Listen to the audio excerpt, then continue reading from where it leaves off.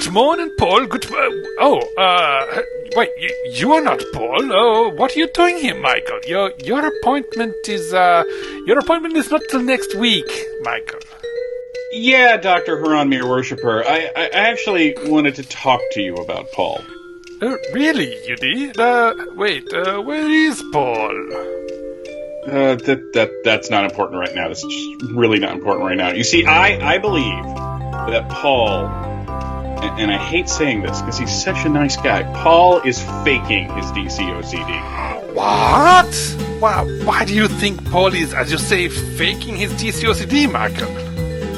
Well, I can say this because, believe me, I have genuine DCOCD, or as I like to call it, CCDDO. And it's stronger, faster, and more intense than what Paul has.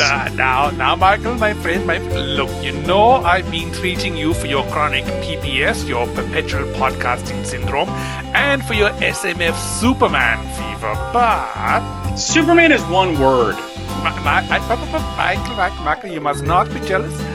There are plenty of these conditions to share around, which is good and bad. Bad because I feel sorry for your people. Good because business is booming. Anyway, look, I know people with fire and water fever. There's a lovely couple with crippling Xenozoic xenofixation. There are a lot of comic book afflictions for everyone, Michael. Okay. If you're sure. I mean, props for Xenozoic xenofixation, which I can't even say. Good job. Well, you're the doctor, I guess.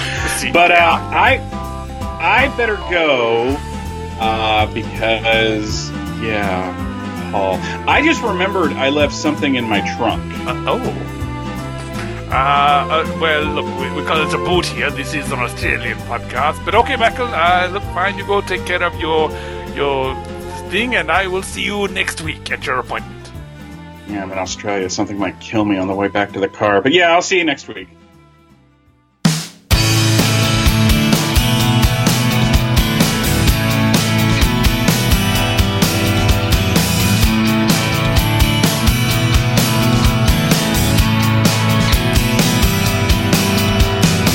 I've got a friend, he's a purebred killing machine.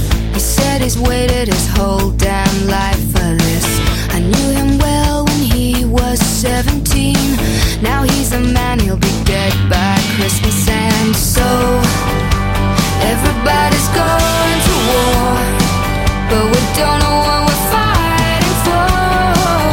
Don't tell me it's a worthy cause. No cause could be so worthy. If love is a drug, I guess we're all sober.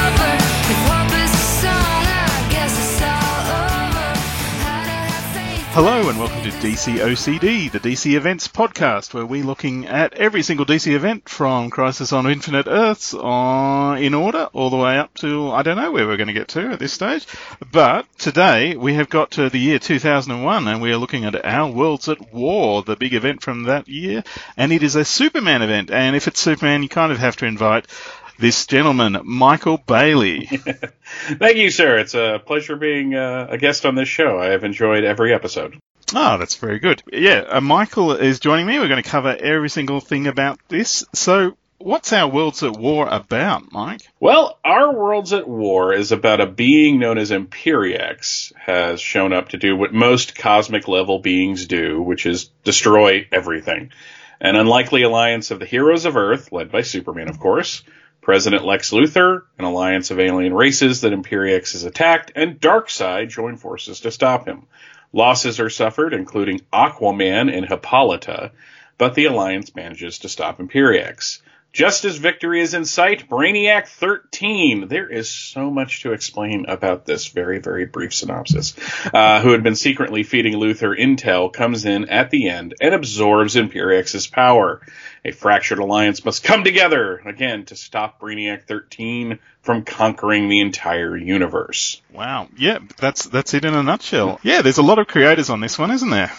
Oh, good Lord, yes, because this was not only something that affected like the DC universe as a whole, but you had 4 Superman titles at the time. So you had 4 Superman writers to deal with, including Jeff Loeb, Joe Casey, Mark Schultz, Hi, Ruth and Darren, and Joe Kelly. You also had writers like Peter David and Ed Brubaker, Phil Jimenez, and Jeff Johns coming in and writing various specials, and Jed Winnick. Can't forget to mention Jed Winnick, as he was the Green Lantern writer at the time.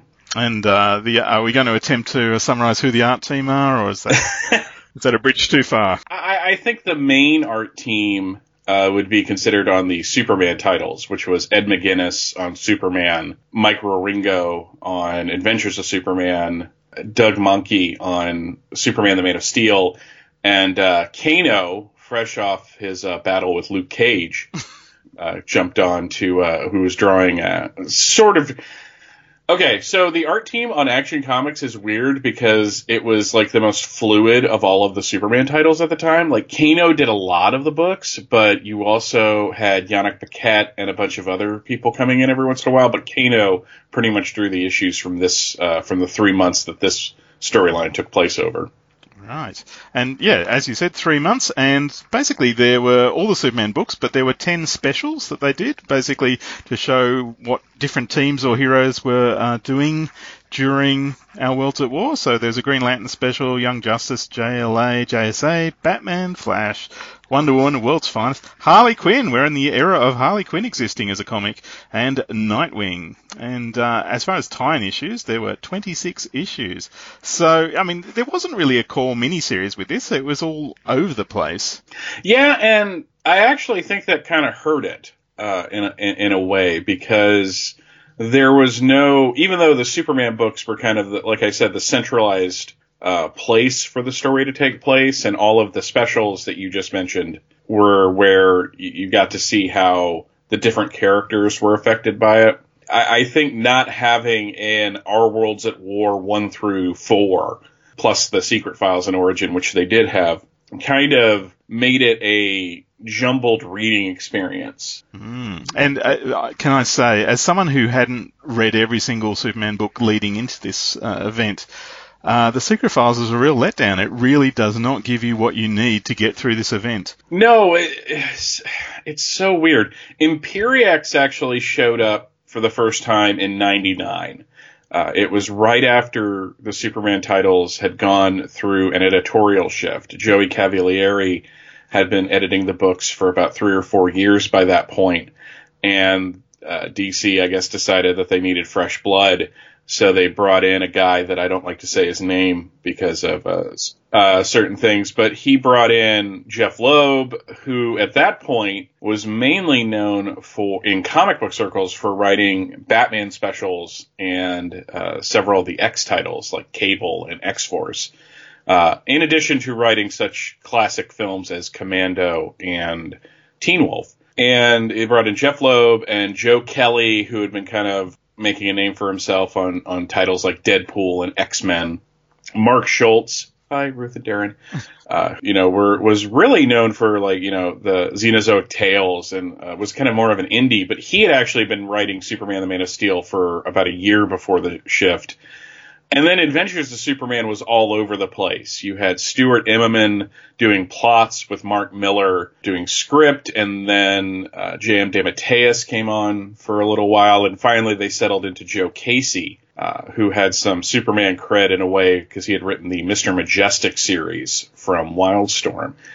And you had, like, right at the beginning of Jeff Loeb's run of Superman, he decided he was going to power Superman up a little bit, and he brought in this threat of Imperiex, and it was like almost 2 years later where they finally paid that story off. So you did have almost 2 years worth of Superman stories leading into this, and God help you if you didn't know about President Lex. Yeah, that's one I knew about, so I was all across the President Lex stuff. The Brainiac 13 stuff was kind of, I hadn't read any of the intro into that. I think I've read some of the later stuff with it.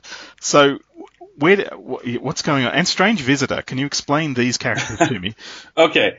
Strange Visitor, who plays a key role in this, was actually the character Kismet. Yeah, I remember Kismet. Back right before the death of Superman, Jerry Ordway introduced a Marvel-esque cosmic level character named Kismet. And right before the editorial shift, they did a storyline where she took human form, but she needed a containment vessel. So they put her in the electric blue Superman outfit. And it was really developed by Ron Frenz and I think his brother. I forget his name. I do apologize. I didn't write that down. But they did a little storyline where she gets her own body, basically. They were going to spin that off into something, and it never went anywhere. So she was just kind of in the periphery. Brainiac 13 was a virus from the future that attacked Metropolis on December 31st, 1999. So, of course, the storyline was called Y2K. And through the course of the story, Superman and Lex kind of team up to stop Brainiac 13, and to kind of settle everything out, Lex actually gave up his daughter, Lena, who he had with the Contessa several years before, and Metropolis was turned into this city of the future, where everything from the buildings to the vehicles to all technology was jumped forward to the century that Brainiac 13 came from. So like sandwich presses, toasters? Yeah, just like everything. I hated that era. And the reason why I hated that era is I'm of the opinion that Superman should be the most fantastic thing in his world. And I realize that his world includes like the DC universe, and you kind of accept that. But in the Superman books themselves, I don't want to see Superman against a futuristic landscape, because then you have fantastic on top of fantastic. And it's not that Superman seems less fantastic. It's just for my tastes, I was just like, this is weird. And they stuck with that for, good God, almost 5 years. But Brainiac 13 was just this villain in the periphery. So at the beginning of this storyline, when the green-skinned blonde woman comes and talks to Lex, that's Lena. So this is Brainiac 13 kind of reinserting himself into the story. All right. Is that his daughter? Lex's daughter? Yeah, that is Lex's daughter. Gee, Supergirl got that wrong, didn't they? Yeah. Yes, they did. Who's the mother? Sorry. The mother was a character. Let's see if I can get this. Contessa Erica Alexandria de Portenza. I don't have it written down in front of me. She was a character that came into the Superman books right around 1995. It was a time period. God, there's just... Thank you for coming to my TED Talk, everybody. Lex had at one point developed cancer and was dying, so he cloned his body and had his brain transferred into that cloned body, which is the Amish-looking Lex you see during the Death of Superman storyline. And eventually that body started breaking down, and Lex went crazy and tried to destroy Metropolis, and was basically a vegetable for about a year or so before he made a deal with, leading back to a previous episode of the show, the Demon Naren during Underworld Unleashed, to become a whole person again. But in the background, this character named the Contessa had come in and taken over LexCorp. And eventually she and Lex met, fell in love, and had a kid. And pretty much as soon as Lex had that kid, he shipped Contessa off, and eventually he killed her. Yeah. Right after he was elected president, he basically had her killed. Secretly, of course. It's not like it was an executive order. But, so she was very, very much dead by this point, and by the time he gave Lena up. Wow, okay. There'll be a quiz at the end of this for everybody. Yeah, I was about to say.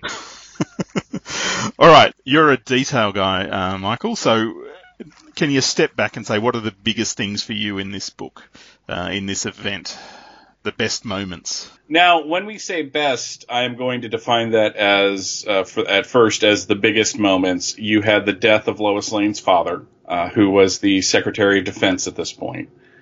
And here is where I would say that the early issues of Superman leading into the battle with Imperiex were actually better than the battle itself, because I think they did a fantastic job of kind of laying the groundwork that something huge is coming and something bad.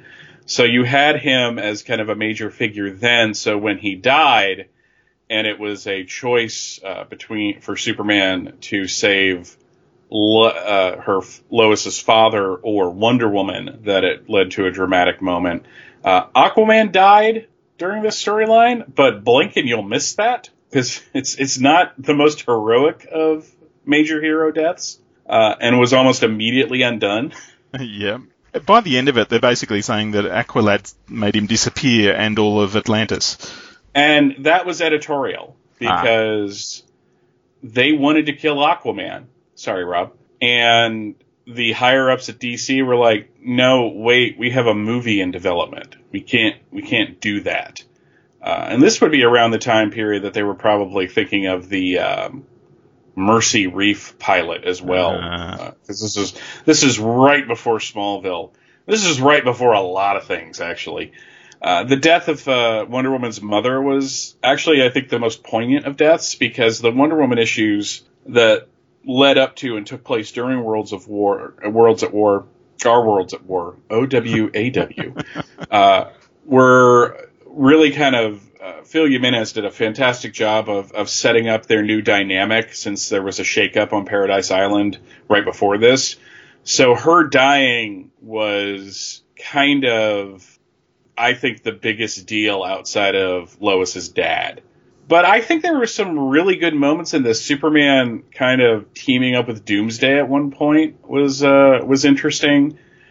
Superman powering up at the very end with absorbing Strange Visitor and then flying into the sun and super powering up to take on Brainiac 13. I think there was a lot of great action moments. I just also think that if you read this entire story as a whole, there's a lot of fat to be trimmed. Yep. And Sergeant Rock died, is that right? Or yeah, but was that Sergeant Rock? Because if I'm remembering correctly, no, did Sergeant Rock die? I think he lived, but it turns out I think that wasn't Sergeant Rock. I think in Giffen's Suicide Squad that was eventually revealed that wasn't actually General Rock in this storyline. Because good God, how old would that man have been in 2001? If he was like in his 30s and in the 40s, I mean, he was looking pretty good. That's all I'm going to say about that. Yeah, well, 20 people in the JSA thinks that's implausible, don't they? That is very true. But they all had, they were all Ian Carcooled at one point. So. Let's not go there. Okay, all right. Well, I'll share what I think was the biggest deal in it, and I think that was the raw horror of Hippolyta's death. And given that it was written and drawn by a man who loves Wonder Woman, it had a lot of power behind it. And usually when people die in events like this, they're really quite presentable. You could have an open coffin, but yeah, she got burnt up real bad. Mm-hmm. Yeah, and it was quite horrific, and it really was the horrors of war brought to life. Yeah, I think that was one of the things that they did well in the spin-offs. When they were dealing directly with Our Worlds at War, I think the spin-offs did a fantastic job of kind of exposing the war, exploring the concept of that once again the DC universe is under siege. Lex brings back the concept of the All-Star Squadron, which back in 2001, because I read this fresh, I was well into my Superman reading experience, well over a decade by this point. This was your Superman phase. Well, I've never gotten out of that, but because I'm still collecting the titles, but this was kind of the twilight of my Superman, with quotes around my. So I will agree with you, though, that her death was touching, but I think that is because Phil Jimenez is such a fan of Wonder Woman. It was kind of weird because I've seen him on Facebook in the past couple of years, not so much complaining, but having an issue with the fact that Wonder Woman has become such a warrior figure. Especially in the adapted materials. I mean, when she was introduced in Batman v Trainwreck, she had the sword and the shield, and it was all about the battle and all that. And he was kind of more of the fan of her as the ambassador of peace, but he also drew her in her full Kingdom Come, hearkening to another previous episode of the series, her full Kingdom Come armor at one point. But man, oh god, yeah, Hippolyta's death was just really upsetting because George Perez had done such a good job of creating that character and making her more than the blonde woman Wonder Woman goes and gets yelled at by every once in a while. And I'm sure Frank will have things to say about that. Yeah. So were there any moments that really stood out for you and, it took your breath away? I liked the meshing of Strange Visitor and Superman because the art in that issue took a really weird turn. It became more Sienkiewicz. Yes. For a couple pages. And I had a problem with, but at the same time found the death of Lois's father compelling because Superman had to make a choice. He could either go save Diana or save Lois's dad. And he chose Diana, and Lois's father died. So it was this weird thing kind of at the end where their interactions were there was a wall between them. A little bit of awkwardness, yes. And this was after Loeb had done the little bit of awkwardness of having Lois be replaced by the Parasite for a short period of time. And even though it eventually revealed that they were very much alive, Superman thinking that Martha and John were dead was a huge deal and led to some really good moments with Supergirl, who at this point was being written by Peter David and was the fallen angel version of Supergirl. Actually, no, that story had wrapped up by this point because she had the fallen angel had separated from her, so she wasn't as powered as she had been and was wearing the costume from the animated series, which happened right around Supergirl number 50. Wow, I feel like we should invite Ange in at this point just to cover. Yeah, there's a lot of homework in this event, isn't there? So she and Spike, Buzz, were kind of going around trying to search for the angel, which is why Buzz finds himself on the wrong side of the law because he actually does the right thing for once and ends up getting jailed for it. I recommend that Supergirl series. I know there are certain Supergirl fans that have a serious problem with it. It's one of those dividing lines, but I really enjoyed it. But yeah, just Superman Clark dealing with the fact that his parents might be dead, because one of the Pearl Harbor moment of this story is that Topeka, Kansas is pretty much obliterated, which affects the outlying areas, including Smallville. This was something that Lex knew about. Lex knew this was coming because Lex had gotten the heads up from Brainiac 13, and he allowed it to happen because he knew that would be a rallying moment for all of the heroes and he could consolidate his power more efficiently. But we'll get into that a little more when we get into the ramifications of this thing. Yeah.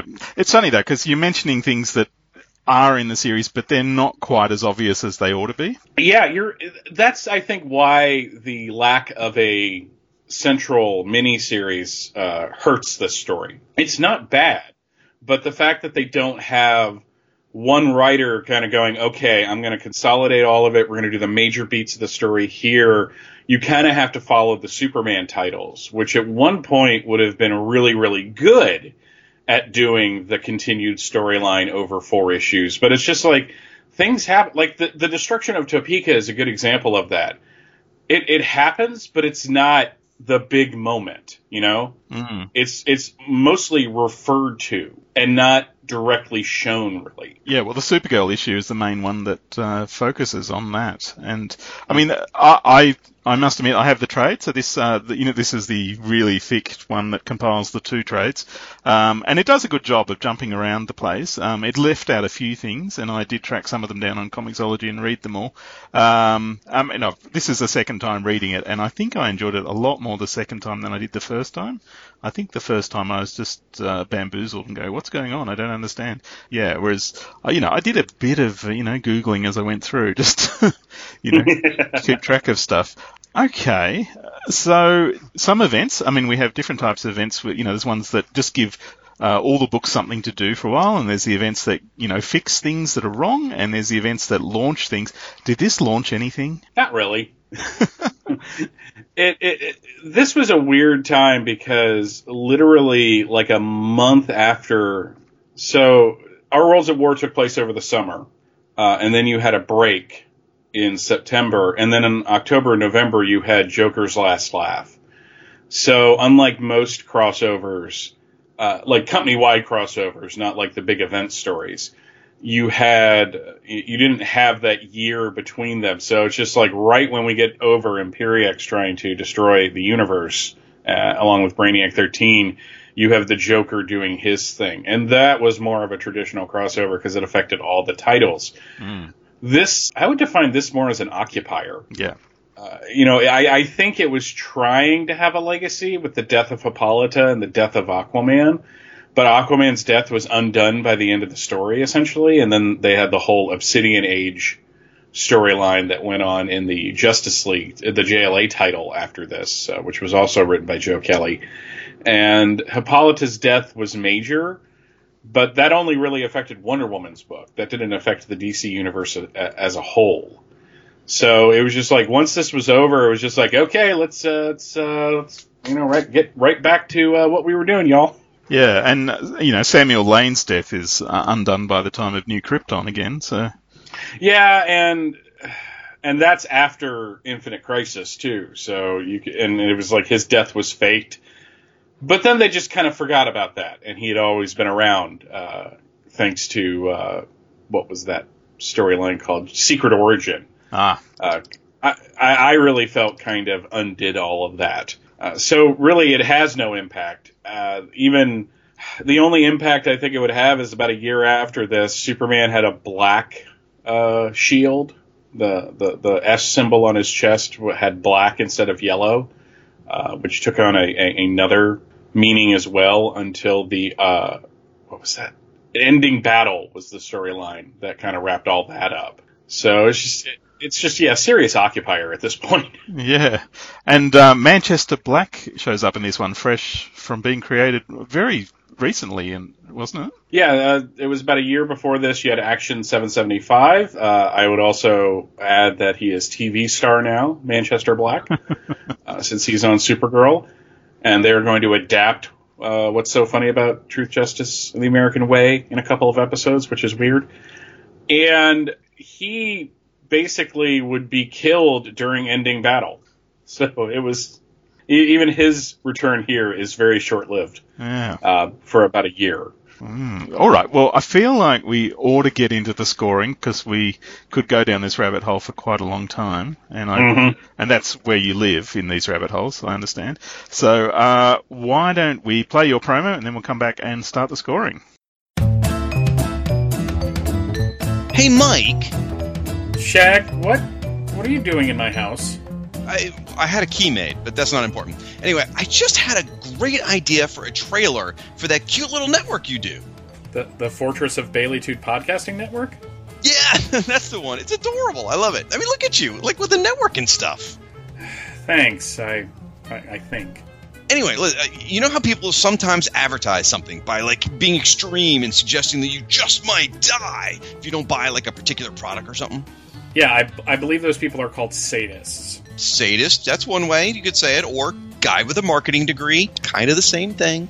Anyway, we could record a promo where I ask you something like, Mike, do you know who didn't listen to the Fortress of Baileytude Podcasting Network? Who? Gwen Stacy. Really? You know who else didn't listen to it? Who? Thomas and Martha Wayne. The Waynes. And Uncle Ben, not the rice. Uncle Ben. And the entire planet of Krypton, except those that survived. What about Bucky or Jason Todd?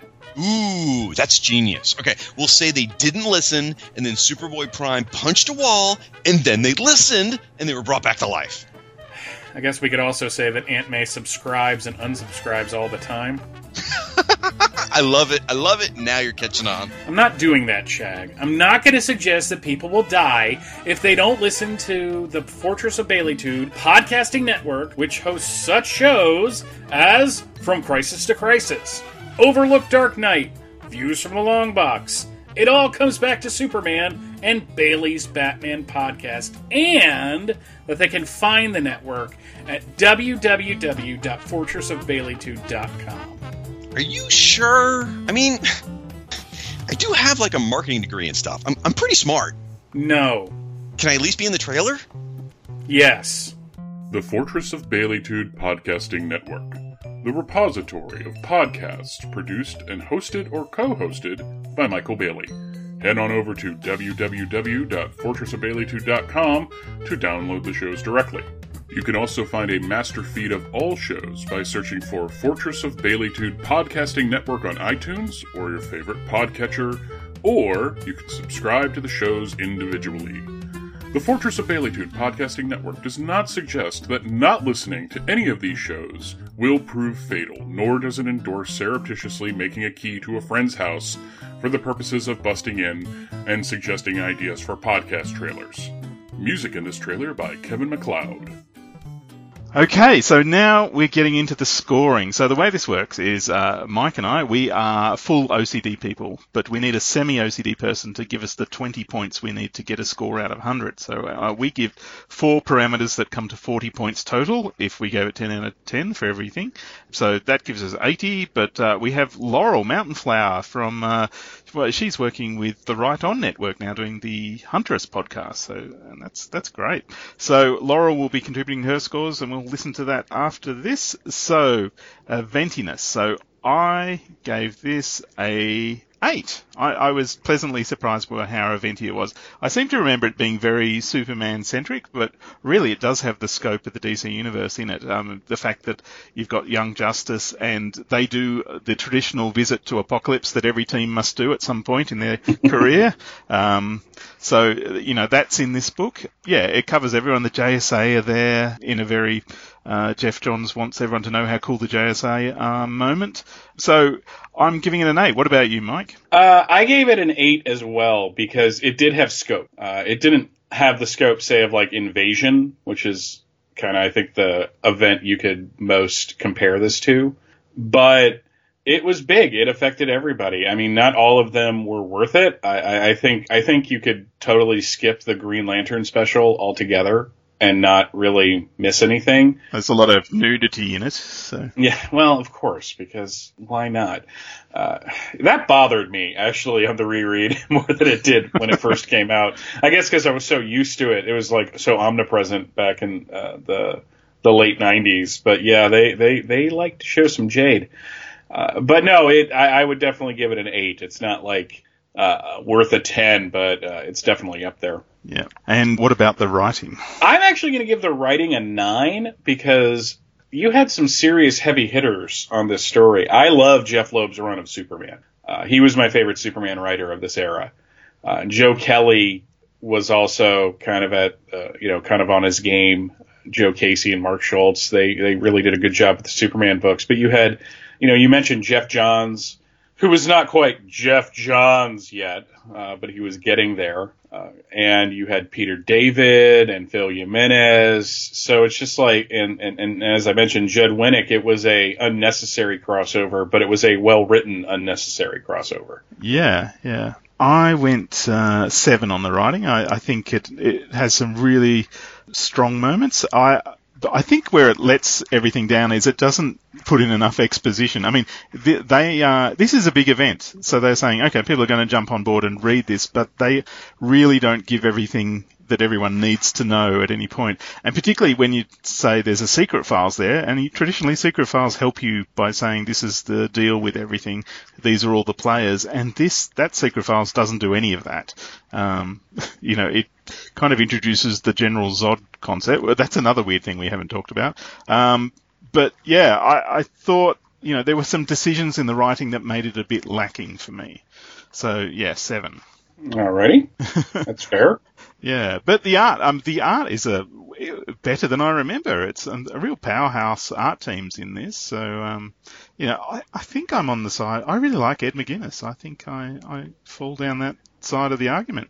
And I thought the scale of the fights was epic, and the big moments were really big. So I'm giving it an 8 for art.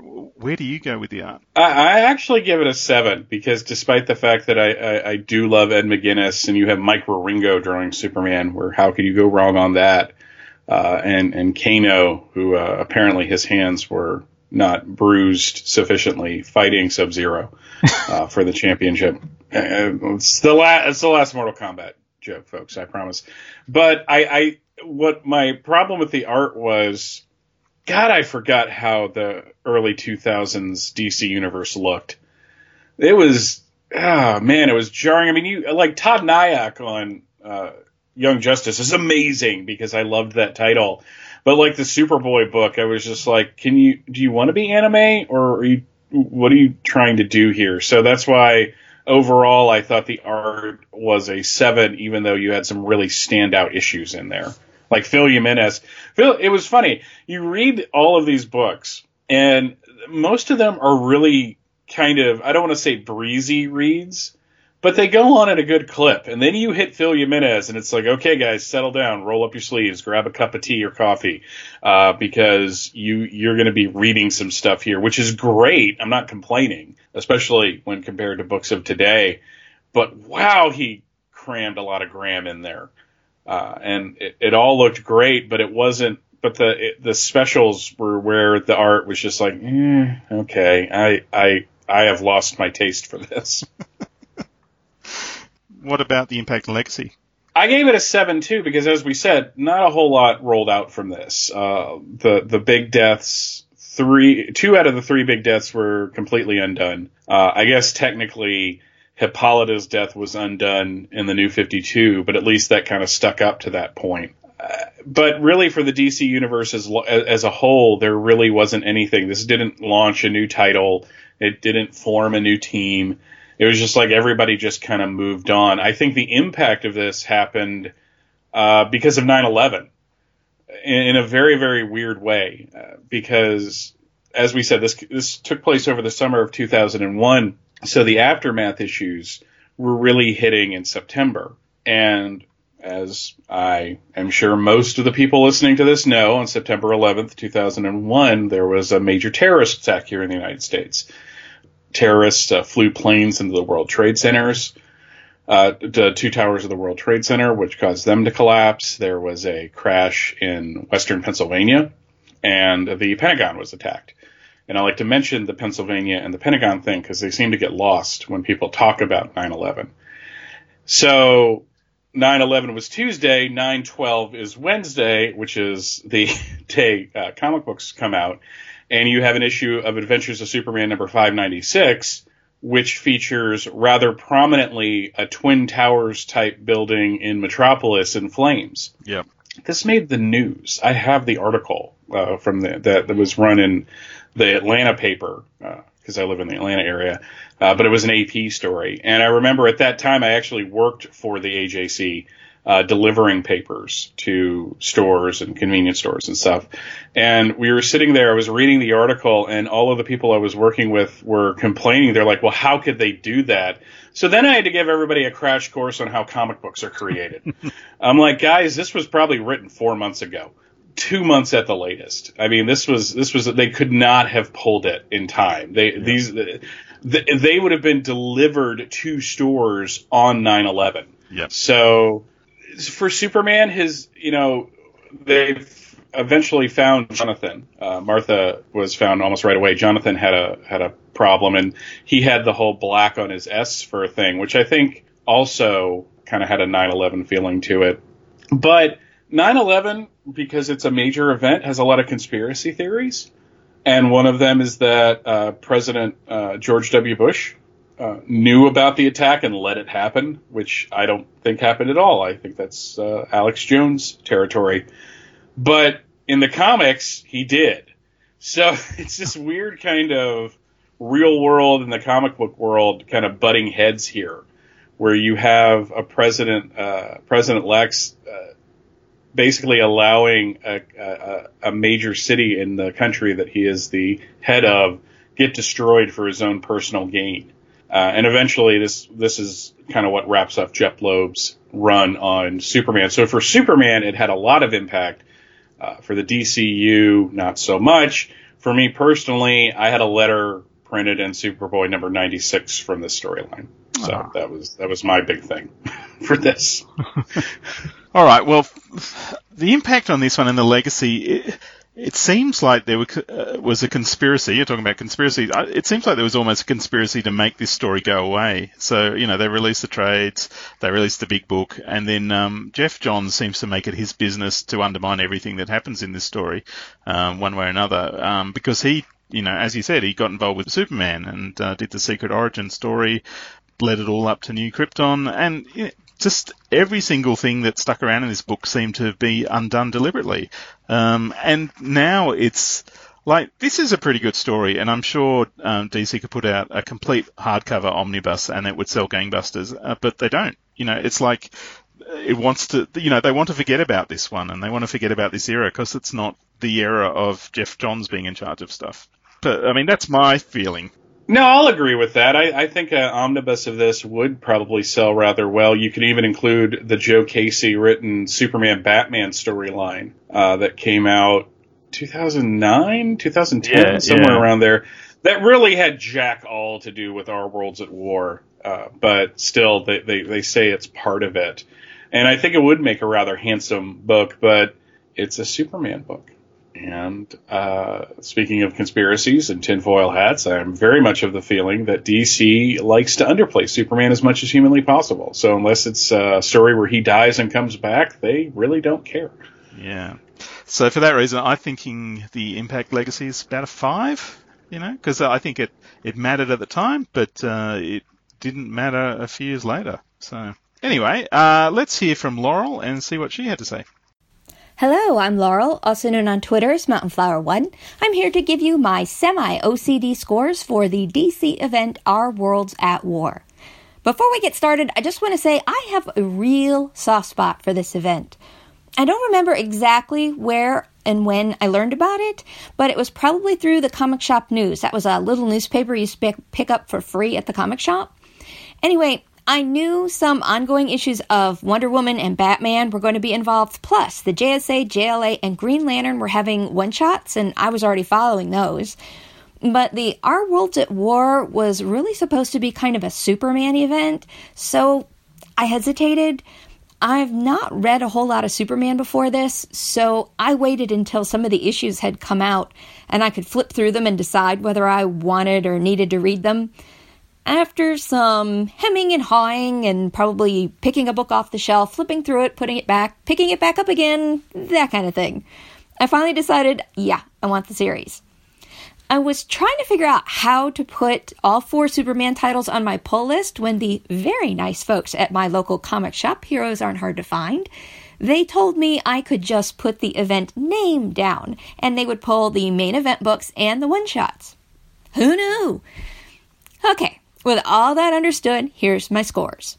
Eventiness. Our Worlds at War ran through all 4 Superman titles. There were crossover tie-in issues. There were a bunch of one-shots. That makes me think it's, pretty big event. But it really is Superman-centric, which takes it down a couple points. Also, some of the titles did their one-shots and then just went along with their regularly scheduled storylines. So not eventy enough to affect them. That brings the eventiness down to a 7. Writing. For writing and art, I'm reviewing the triangle-numbered Superman titles. They were supposed to be the real quote-unquote event issues. And also, aside from Wonder Woman, I couldn't dig out all the one-shots scattered throughout my many comic book boxes. The age-old conundrum of, where do I file this, has struck again. When I separated the one-shots into their other boxes, thinking, I can pull these anytime I want to read this event all together, I had a lot less boxes back then. Anyway, The Superman issues are good in and of themselves, and there is a through line. This happens, then that happens, then this happens. But the jump between issues is really jarring. I kept looking back and forth between issues, trying to make sure I hadn't skipped an issue or something. And there are good emotional beats here. Wonder Woman's mother dying, Superman losing it for emotional trauma, Lois's father dies, strange visitor dies. There's the scenes with Luthor and Lena. The overall event has a nice big feel. There's lots of fighting and running around, and big characters pop up, a few twists. It really held my interest. But it's not seamlessly put together, and I sometimes had trouble telling what was going on. You really needed those Wonder Woman issues to help put this thing together towards the end. Then there's the Jeff Loeb issues. He kept trying to use these war speeches in text boxes throughout his issues, and they were just annoying. I mean, why? So I just started ignoring them. So with this, the jarring transitions and the sometimes confusing details, it looks like the writing is a 6. And that feels so low to me, considering I like this event. So you know what? I'm going to declare a reviewer's prerogative, toss in those Wonder Woman issues, and give this a 7. You can make of that what you will. Art and covers. I don't think the covers are very remarkable. They're good. They're just not anything spectacular. The interiors, however, this is where Our Worlds at War really shines. Ed McGuinness, Mike Wieringo, and Cano use these big, bright, cartoony styles that really fit Superman, and they blend together so well. We've got big action scenes and emotional facial expressions and everything in between. It's fun, and fun is a big thing that I want in any event. There's just one problem: the Doug Mahnke issues. It's not bad art. In fact, it's quite the opposite. It's really good, wonderfully detailed, more realistic. There's darker coloring, which suits a book about war and death, which, is kind of the theme of this event. But it doesn't blend with the other artists and their books, and that is a real problem. So I'm bumping the art down to a 9. Impact and legacy. This is the weakest part of Our Worlds at War. There were impacts to this event. The follow-up on various future titles did that. What happened to the Kents? Lois and Clark's marriage took a hit. Hippolyta is dead, and Aquaman and all Atlantis are missing. But once these are addressed in the next couple of years, no one seems to mention Imperex anymore. I'm not even sure it's mentioned how Hippolyta died when they bring her back several years later. And you knew they were going to bring her back. I mean, it's Greek mythology mixed with comic books. I mean, yeah, they're going to bring her back. Okay, so after cleaning up some plot points, bringing back Atlantis, that kind of thing, Our Worlds at War doesn't have much staying power. So, a 5. No matter what, I still had a blast reading Our Worlds at War again. I didn't know many of the characters or what was happening in the Superman titles previous to this event, but I liked it then and I like it now. So, I don't know, maybe that's just me. To review, that's Eventing is 7, Writing 7, Art 9, and Legacy 5, for a grand total of 28. And I guess you'll have to cut that down to 14 since I'm only a semi-OCD. Let me wrap up with a big thank you to Paul for inviting me to be part of Our Worlds at War episode, and I'm curious to see what this one lands at. Okay, thanks for that, Laurel. So now it's the hardest part of the show for me where I have to do some maths. And all right, Michael, we've got your scores, which bring it to, you gave it 31 out of 40. You really liked it.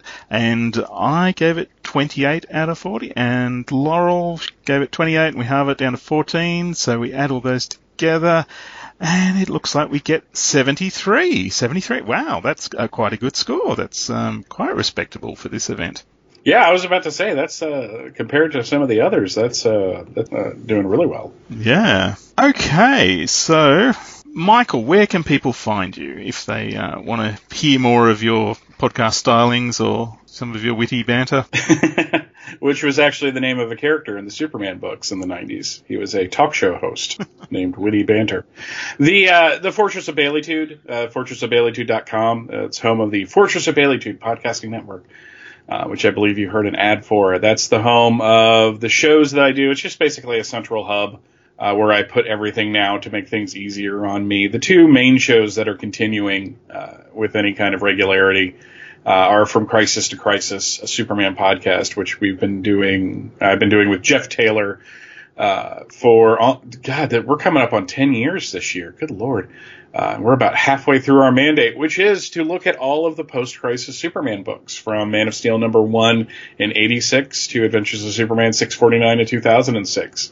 So eventually we will be giving this probably 50 times more coverage than we're doing right here. So I appreciate that I got to lay some of the groundwork of that, because we're going to probably do a deeper dive.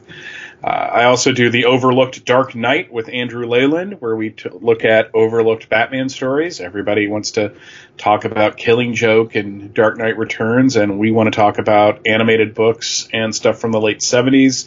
Though later this year we will be doing more of a Batman at 80s celebration, kind of looking at overlooked stories or stories we feel are overlooked from all eras.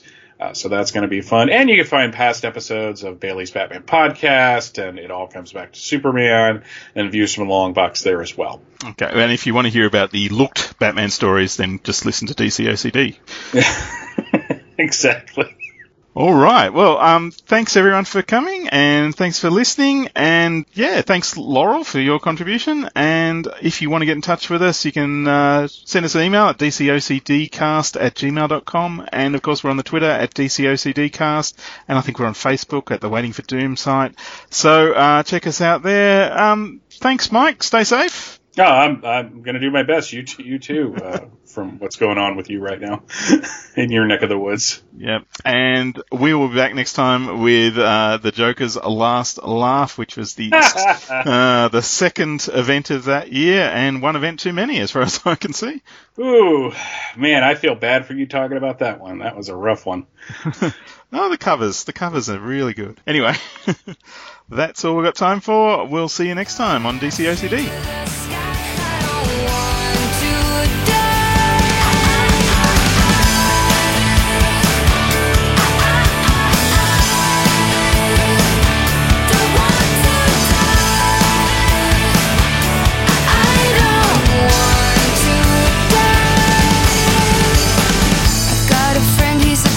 Bread killing machine.